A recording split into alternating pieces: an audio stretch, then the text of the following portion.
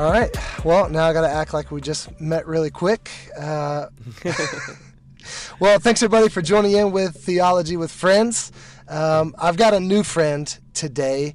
At least I'm new to him. He is certainly not new to me. His name is Dr. Nijay Gupta. Thanks for coming on, sir. My pleasure. Good to be with you today. Yeah, I came upon your work really firstly through Tell Her Story, which is, that's right, Tell Her. Yeah. You got it. Yeah, Tell Her Story, and I think I heard it on a podcast, and I was like, what is this book? Who is this scholar?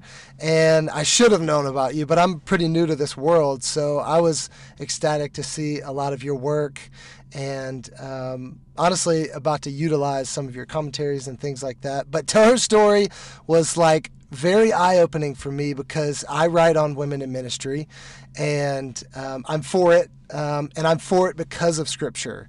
And I think that is distinct in the way that I'm interpreting Scripture and interpreting this question of can women be leaders and things like that. And so your book was really cool because it talked about Scripture, holding a high view of it, and utilizing it for the argument that women were everywhere doing everything. Yep. And so, yeah, that was mainly the reason I wanted to have you on. Hopefully you're not too tired to talk about it because I know it's been out for a while.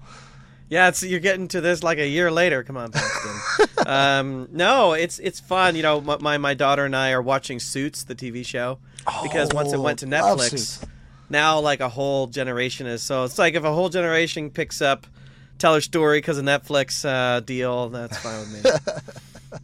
Yeah, so you talked about a lot of key figures from the New Testament that were women. And of course, I, on this podcast, have talked about Junia before. She was a part of my scholarship and my thesis. But I wanted to see if you could hit on a couple before we go too far. There were a couple that hit me and that were pretty convincing. Euodia and Syntyche was one, or two, I should say. So I wonder if we could start there. Maybe it'll kind of flow into some other things like Phoebe and things like that. But I'd love if we could start there. Who were they, and why are they important to this aspect? Right. You take your average Christian today, and you ask them, close your eyes and imagine the average church in the first century, let's say, in Paul's ministry. And you're imagining a bunch of men sitting around, in a room, reading the Bible, something like that. Philippi is really interesting because if you take the book of Acts, you take Philippians, and you're trying to reconstruct who were Christians in Philippi. What's fascinating is we know more of the names of men than women. So in terms of men, you have Epaphroditus, and you have Clement, who may or may not be in Philippi.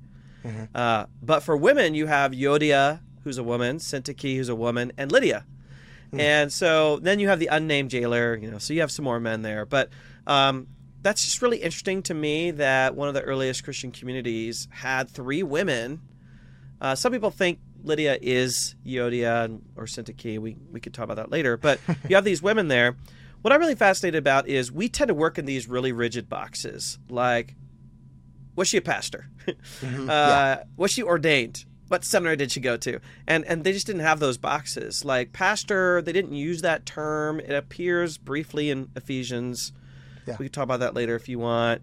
You have the language of deacons, diakonos. You have the language of overseers, episkopos. They are actually mentioned in Philippians 1:1 or in the first chapter. But the way that Paul naturally talks about leaders is they work hard. They're co-workers, they're brothers and sisters, and basically they're risk-taking for the gospel. Those are the ways that if you look at Romans 16, which has tons of women, Mary of Rome, Tryphena, Tryphosa, Persis, the brother of the sister of Nereus, the mother Rufus, you have all these women mentioned. Now when we get to Euodia and Syntyche, what's really fascinating is they had some disagreement. Paul says that, I call on these two women to come together and agree. She sends someone to help. He sends someone to help. But most people in the past, in this recent past, have thought this is like a woman spat. This is like, they're fighting over what color the curtains are, or the carpet or something. But what I've learned from ancient letter writing is it's really expensive to write a letter and send a letter. There's a scholar named Randy Richards. He estimates that a letter like 1 Corinthians or Romans, where it's 15, 16 chapters, would cost equivalent today of about $2,000 to $3,000. Yep. So you're not talking about just drafting a letter and sticking a postage stamp on it. You're talking about working with a professional letter secretary for possibly weeks. You're talking about the supplies. You're talking about a courier. You're talking about the safety of the courier, travel expenses, all of that. So anytime an ancient writer puts pen to paper, it's every word counts. Think about the old telegram days, send help or whatever. Every word's precious. So I've learned a couple things. One is Paul's not going to talk about minor things in a letter. He's actually just going to tell the letter carrier, deal with this crap when you get there. If it's just a minor thing, like tell these people, stop gossiping, he would actually just tell the letter carrier and they would deal with that. Okay. Or, and I think more likely, if Paul had private issues that he wanted to address, he could send that in a separate private letter. So public issues would go in a public letter, private issues would go in a private letter. People did this all the time. Okay. And we have all this information from something called the Oxyrhynchus papyri. This is just a scrap heap of materials we found in the ancient Egyptian city of Oxyrhynchus. That is a lot of ancient letters from around the time of the New Testament. Okay. We learned so much about day-to-day correspondence, week-to-week correspondence, and we learned that this is just how people did things. So whatever Paul's calling out, their disagreement, it was a big deal. Yeah. How do we know that? The way he talks about them. He says, they have wrestled or struggled side by side with me to contend for the faith of the gospel. That's big business. That's ministry. That's the heart of what Paul does. He's in prison, and these are his co-workers. He's basically saying they're people like me. He says their names are written in the book of life. He doesn't mean they're Christian. They already know they're Christian. That's not new news to the Philippians. Yeah. He's basically saying, like, they have a whole page dedicated to them because of how awesome they are. Like, these are awesome leaders, and they deserve your respect. And then he says, fellow yoke person, assist them in whatever they need. They need mediation, right? So these are important people. And in the Roman world, a typical way you deal with two women fighting is you say, you ladies are crazy, knock it off or you'll get in trouble. Like, we have so many texts from the ancient world that talk down to women, that treat them as silly and worthless.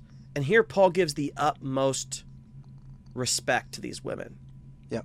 He's like, these are big leaguers, and we need to honor and respect them, but I do want them to come to some sort of agreement. Yeah. Wow. This was my favorite part of the book, is when you bring in the context like that, because so many people don't know about letters and what's the importance. I mean, especially since the Bible's literally on your iPhone. It's not a letter anymore. It's just like a random book or paraphrase and something like that. So yeah, that's super interesting. I do want to go towards the Ephesians thing, like you said with Pastor, because when talking about women like this and explaining the importance, and they've got a whole page in the Book of Life, things like this, they've wrestled with me. Well, I know plenty of SBC pastors who are like, yeah, I got women that, man, they fight hard for the gospel with me in their women's ministry. It's like, it's never a leadership like equivalent. Like, is Paul trying to say equivalence in this? Is he saying they're on the level of pastors or apostles or something like that? Or is this going to be another way an SBC pastor or some commentarian could say, they're doing good work. Keep it up. They're doing good work. Yeah. Well, what's interesting, let's go back to Romans 16, is how many names of women Paul actually knows. So let's say the church in Rome had 300 people, right? And he names 10 people right away there. So he's naming a significant number of leaders. Let's say there are 30 leaders, right? And he's naming 40 leaders, 50 leaders. He's naming 10 of them right there. Do we know the names of the women leaders in our church? Do we treat them with the same level of respect, even if we don't give them that equality? I do think that Paul was doing something different than some of my Southern Baptist friends. But we can't answer those questions from Philippians, I don't think, by itself. Now, Paul did mention the overseers and deacons in chapter 1. It's hard to know if these two women correspond to those, but a popular theory, and I like the theory, is that these two women were leaders, possibly deacons, and they disagreed. This is a dissertation by a scholar named Mark Jennings. They disagree on whether or not to send money to Paul in prison. They're like, one of them, let's say Euodia, is saying, we've always supported Paul. We always will. Let's just give some money. Now, the church was going through hard times.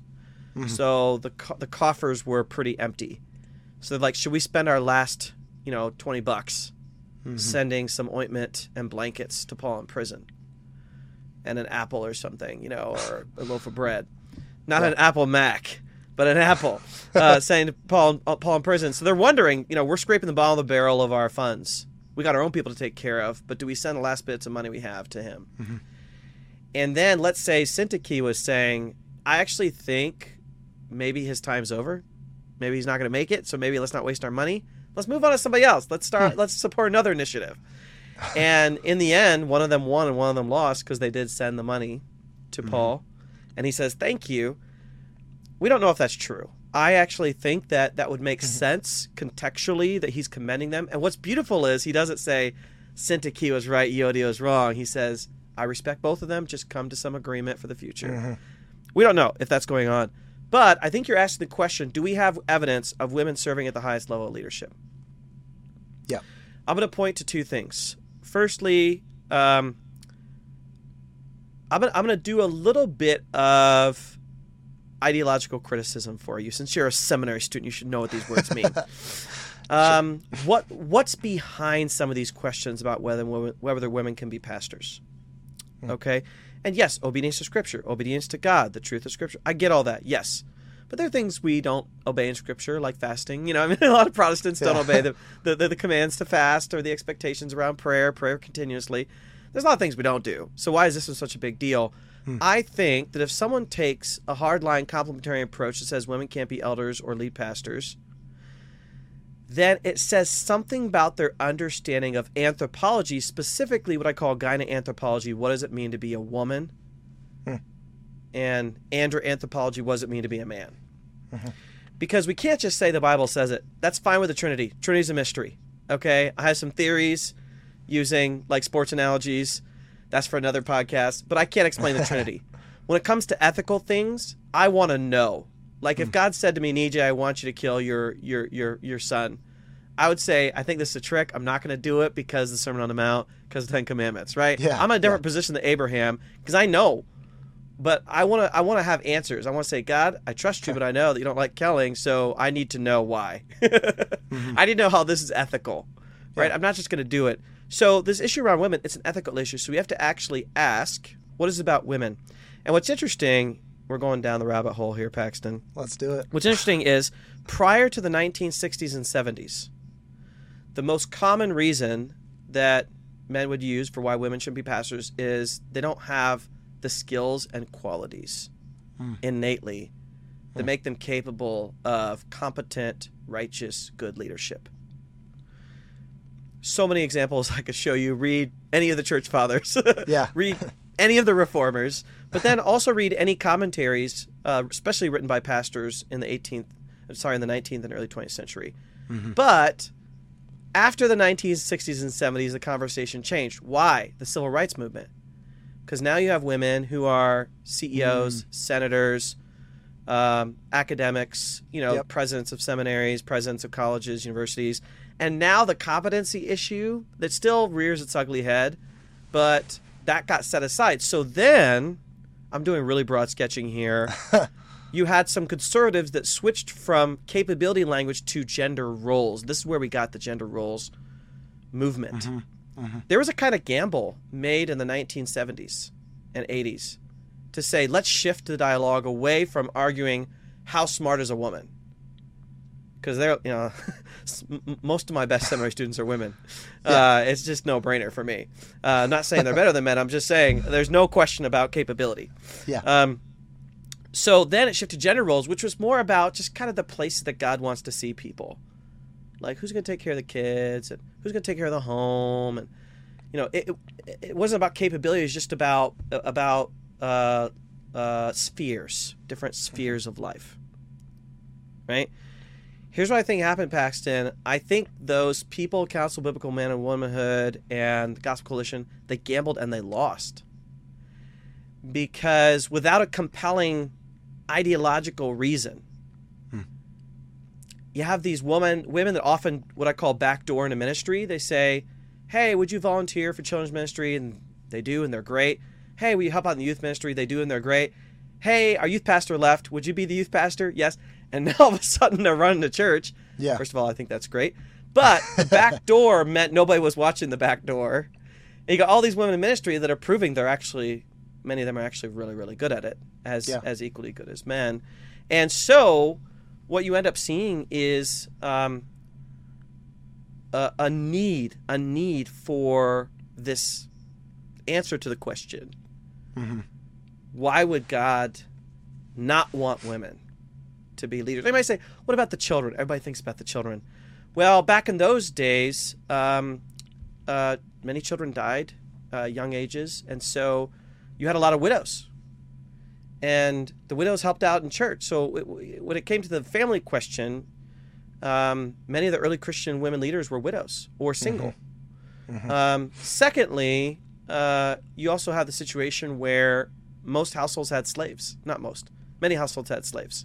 And the slaves could take care of the children. As horrible as slavery is, it was a workforce. Yeah. And so then you had these women freed up, especially upper-class women, and people like Phoebe probably, who were able to travel freely, or Lydia. So I want to have you keep that question about what is a woman and what makes her intellectually, emotionally different than a man.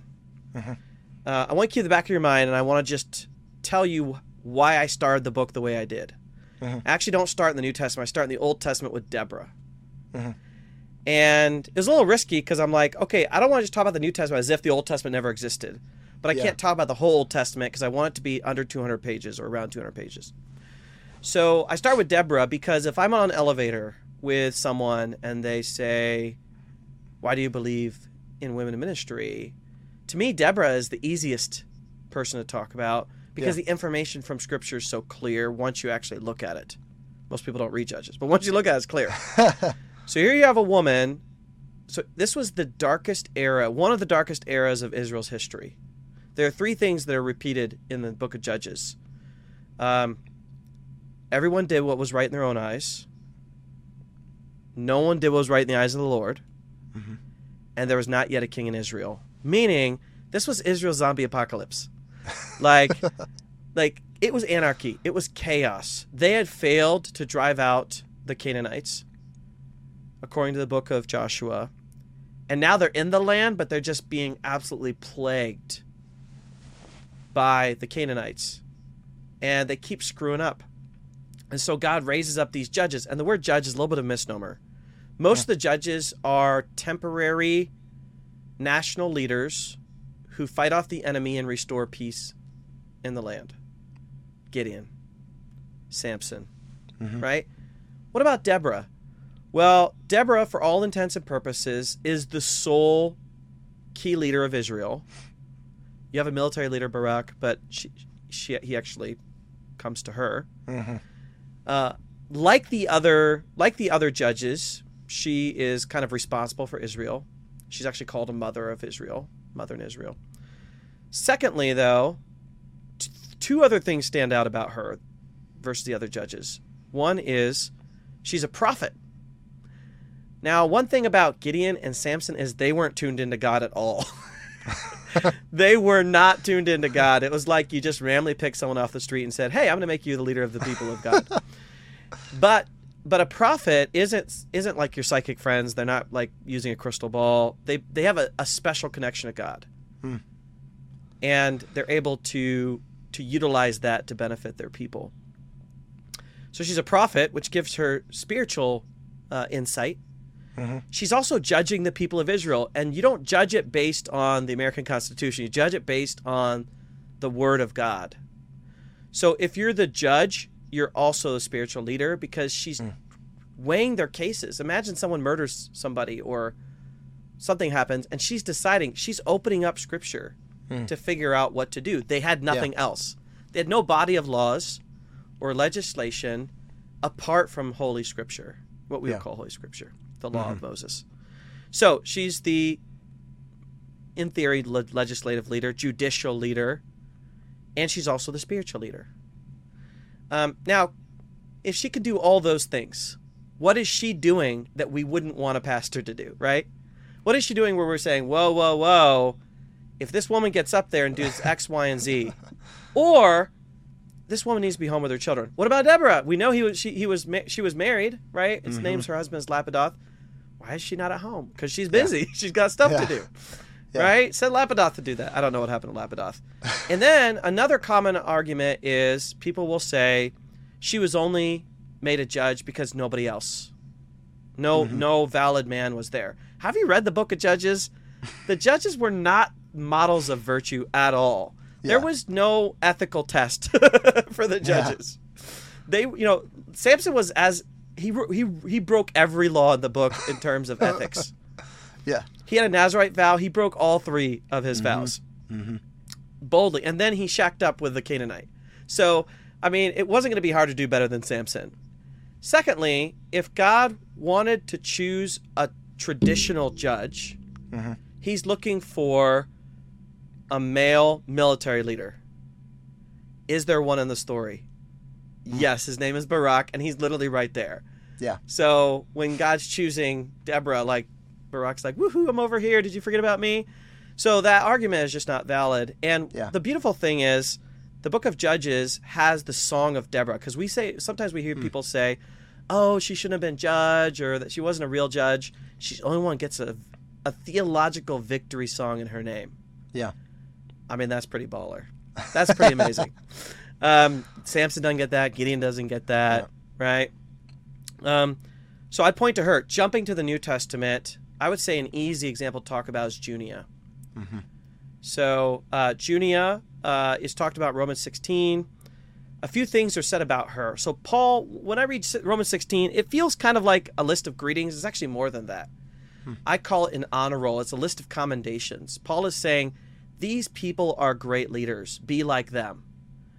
Because he doesn't just say, hi, how are you? He doesn't actually know a lot of these people, maybe by reputation. But the ones he does know, how does he know them? They travel for ministry, right?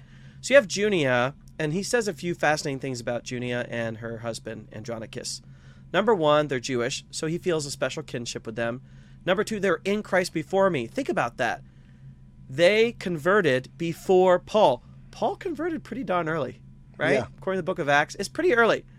So in all likelihood, not in all likelihood, but I think there's a good possibility they actually knew Jesus. They're Jewish, right? They were converted before Paul. And then it says they were prominent among the apostles. Now, some translations say noteworthy to the apostles. Some say prominent among the apostles.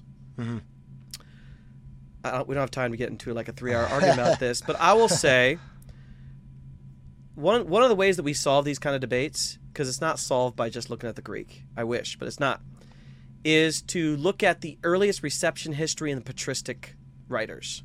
We're talking St. John Chrysostom, we're talking Jerome, Theodore Mopsuestia, Theodore Cyrus, so forth.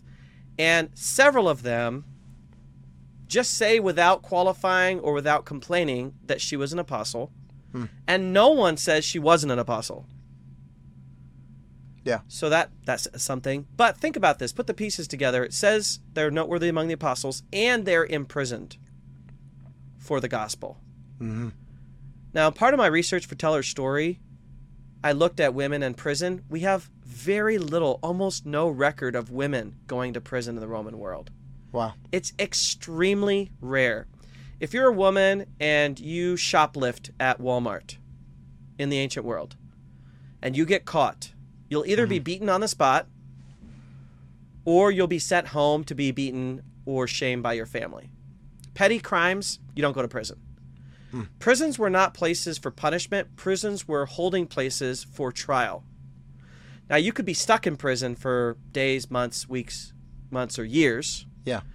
But they weren't a final punishment. The closest thing to that would be exile. You'd be sent in exile. Mm-hmm. So women rarely committed high crimes, or if they were probably executed. Probably, Mm-hmm. I don't know. Mm-hmm. Rarely would they have and prisons were notoriously overcrowded, so you didn't want to spend your space on a woman. But she went to prison, and one of the only other records of a woman going to prison in the Roman world is another Christian named Perpetua, Mm-hmm. from the legend, The Passion of Perpetua and Felicity. And also in that story, it's pretty clear it's rare. And so why is she going to prison? Like, what kind of crime? Like, Paul wouldn't commend her for murder or theft or like stealing someone's Hummer or something like that, right? Yeah. Paul's not going to do that.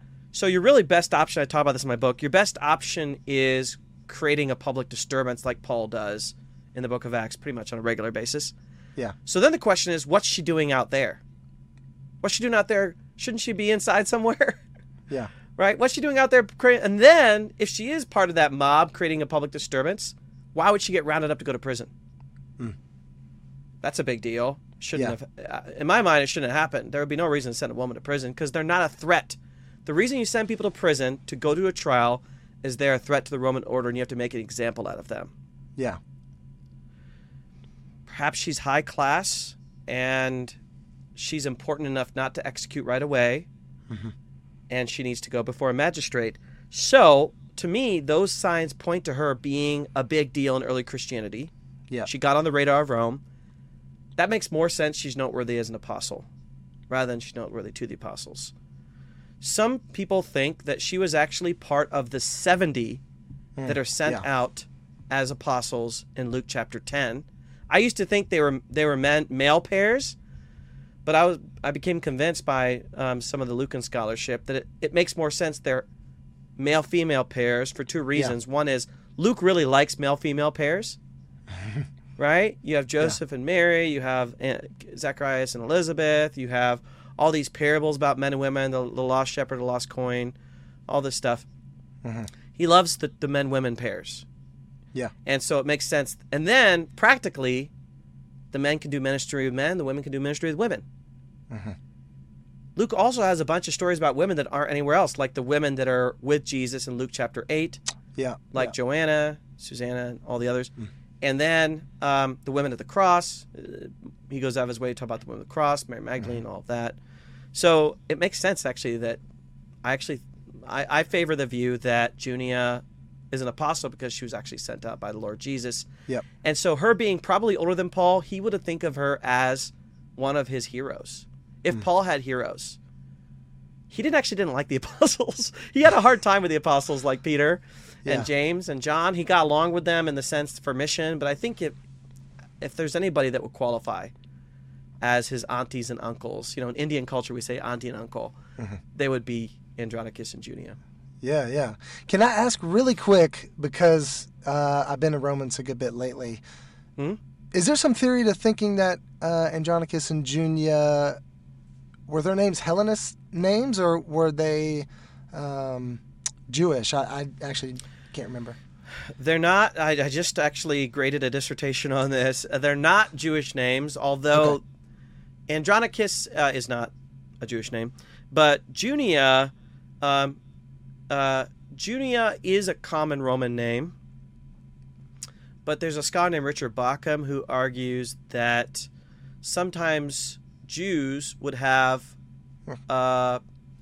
similar Latin alternate to their name. So it could be that Junia and Joanna are the same person. I actually don't think that's the case. And I don't think Paul necessarily would have called her Junia if she was Joanna and vice versa. But there's that theory there. I think the strongest information is that Junia was a very common Latin name. Okay. Because I had written a bit on like apostleship and how, there's other apostles, and I kind of argued for its continuation and through women, even into 2nd and 3rd century and fourth and fifth. So, but one of my things was focusing on, like Apollos, he was never not an apostle to Paul. Like, Paul never said he's not an apostle. Right. One time he might have called him a super apostle, kind of making fun of that. But yes. But that was one of the things. One of my arguments was that, like, Apollos was not a Jew, and he wouldn't have seen the risen Christ. He wouldn't have been. He probably was converted after. I see. After. Yeah. Could someone be called an apostle that wasn't a witness of Jesus' resurrection? That's an open discussion right now. I will say there were definitely more than 12 apostles. Yeah. Because Barnabas is called an apostle in the book of Acts. It may have been an accident, kind of a slip of the tongue of Luke. I don't think it was. I don't assume that, just the bare fact of it. But this idea of someone being noteworthy among the apostles meant it's got to be more than 12 or 13, or else they would get, if there's just 12 of them, they are going to fight over who's the most best. So my sense is there was an apostolic school. So the language that Luke uses in chapter 10, Luke 10, of sending out the 70 is sending them out as apostles. Mm-hmm. So there are at least 70, but I actually think there was kind of an apostolic school that formed that would include Barnabas and maybe even Paul's mentees like Timothy, that sort of thing.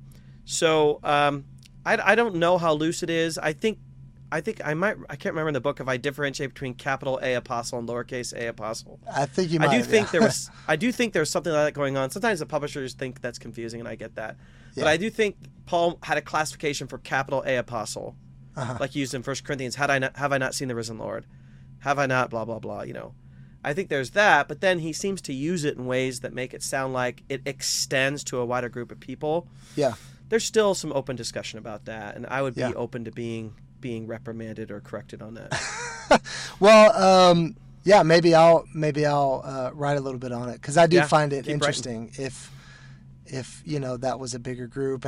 Surely it was, but in what way? So anyway, I will mention I was just in a conversation on Monday with a scholar, Susan Hyland, who's fantastic, and she wrote about Thecla, some people call her, who was part of the Acts of Paul and Thecla, and this apocryphal legend novel from early Christianity, and a later Christian writer, I think in the 5th century or 6th century, refers to Thecla as an apostle. Mm-hmm. So the name of Susan Hyland's book is A Modest Apostle. So I said, oh, she was an apostle, but she was saying someone later on termed her an apostle didn't seem to ruffle people's feathers to call her an apostle, because it could be used in maybe a semi-technical way. I wonder. Yeah, I wonder about that too. But I don't have enough receipts on me to even argue. If you're going to use me as a research sounding board, you're going to have to pay me, Paxton, okay? I'm not just going to give you free thesis advice. Can I cite my own podcast? Is that a thing? I don't know how that goes. So I do want to jump a little bit. I like the way you went with the general anthropology of the question. And, I mean, you're right in the sense that there is just always has been a different way to argue that women can't be leaders. So there is a lot to that, and I don't know how much. But I do know that some of my pastor friends, especially in the SBC, or that go to an SBC church and hold to that view, would still make a final stand on two parts of leadership, and those would be pastor and head of household, which I don't even need to go to the head of household right now. I don't feel like that's useful at the time. I feel like the pastor part would be more useful, and partially the reason I say that is because I bring up people like Apostle Junia, the apostle, and it always makes them think a little bit longer than just like, well, they can't be pastors, because they're like, oh, well, apostle seems like that would be more important. So I'd like to, if you have anything on that, on pastor in the New Testament, and how that couldn't really apply or could apply to women in a way.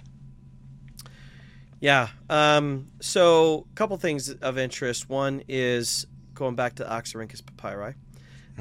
So there was a scholar that did a study of Christian letters in the Oxyrhynchus papyri dating between 250 AD and 400. Okay. And she listed out all the leadership terms that were used, things like bishop, deacon, monk, reader, that sort of thing. Mm-hmm. And pastor wasn't actually listed as a title that was used by Christians in that time. Interesting. Now, shepherd could be used in a metaphorical way. So I got some pushback that the apostolic fathers sometimes use the term pastor, but they would mean it. They wouldn't mean it as an office, in my opinion. They would mean it as a metaphor, like Christ is the great shepherd of the sheep, the pastor of the sheep, right? Well, we don't say he's a pastor. We say he's the shepherd of the sheep. So then all Christian leaders in some way are shepherds of the sheep. And I would say this applies largely to deacons and overseers, bishops. I think they have shepherding roles in that sense. They're pastors. We just turn that into a technical term. Yeah. I think it comes down to a lot of is, what do you think a pastor actually does? Mm-hmm. And some people want to say the main thing of a pastor is they teach. I don't think that's actually, because if you look at the term shepherd, that's not really what a shepherd does. Yeah. And if a shepherd would correspond to Christ and correspond to the king, as the shepherd of their nation, teaching is the primary thing. It's really oversight. It's really being a guardian of the people. And so other people want to say, discipline or pastoral care, those things. I want to say primary job, if we think of a pastor as a shepherd, is care of souls. They care for the people. They take care of the people, right? One of my favorite shows from a handful of years ago is I'm forgetting the name of it. It's a British doctor who is kind of grumpy, and he's in charge of a little parish. He's in charge of a little British parish. And the name of it totally escapes me. Anyway, what's funny is he was this high-powered surgeon in London, and then he goes to this traumatic event, and he's afraid of blood. So he ends up moving to this tiny little country bumpkin town, and he ends up being just the general practitioner for the whole town. And the way the British economy works is, because they have socialized medicine, it's not really a transactional thing where he's like, pay me $1,000 and I'll do this. He's basically just in charge of the healthcare for the whole little town. Let's say it's like 100 people, 200 people. I don't know. It's really small. So he's in charge of this town. And so anytime, and he's really grumpy, like he's a curmudgeon. He's the curmudgeoniest, grouchiest Grinch that you've ever met. Yeah. And what's funny about the show is, because it's not monetized, whether he likes it or not, he has to take care of anybody that has a problem. So someone falls off a ladder, he just has to go help them. Like, there's nobody else. Like when I think of a pastor, the way the Bible talks about it, 1 Thessalonians 5, honor those who take care of you, honor those who have charge over you. It's not this authoritarian thing. It's not this heavy-handed, I'm the boss, do my will. The language of rulership is never used of Christians. It was really common in Greco-Roman religion, in voluntary associations and politics. Christians never used the word ruler for their leaders, ever, until maybe medieval period. But so I think of this doctor who just has this general sense that I'm in charge of the well-being of these people. That's a pastor. And the question is, did God put that care into the hands of women? Now, one of the things I talk about in my book is, and this actually relates to the household, so this is a good segue to the other thing that you wanted to mention. The household was the building block of society. And in America, we have a lot of broken households, but in the ancient world, most households look the same in terms of having parents, having children, that sort of thing, except men often died. They died with disease, they died going to war. So you end up having a lot of women who are running their own household. Legally, according to the books, the pater familias, the male head of household, is the boss, legally, structurally. But you have these situations where about 20 to 30% of men have gone off to war and died, or got infection and died, or whatever happened to them, and the woman is in charge. Legally, she is allowed to be in charge if there is no adult male in the house that takes responsibility for the family. So she becomes mater familia. She becomes head of household. We estimate, I have some statistics in my book from documentable evidence. There are, in the Roman world, there are about 1 out of every 4 households had a female head of household. Wow. So then you have to ask, what happens when that woman becomes a Christian? And she starts to meet with her household, like Lydia from the book of Acts. Or one of my favorite parts of my book teller story is a woman named Nympha. I almost titled that chapter "The Most Important Christian You've Never Heard of," because she's the only evidence in the New Testament that we have of a single female house church leader. Paul didn't typically use a title when he refers to a house church leader like Priscilla and Aquila, Stephanas, Gaius, Achaicus, Philemon. He doesn't call them pastor, deacon, elder, bishop. He just says, greetings to Aristobulus and your household. Greetings to Philemon and your house. Priscilla and Aquila and the church that meets in your house. That's the pattern of how he refers to these house churches and their leaders. He does this with Nympha. He says, I'm sending this letter to Colossae. You live in, let's say, Laodicea. Nympha, this woman, I'm going to have them send their letter to you. You send your letter to them and switch and swap.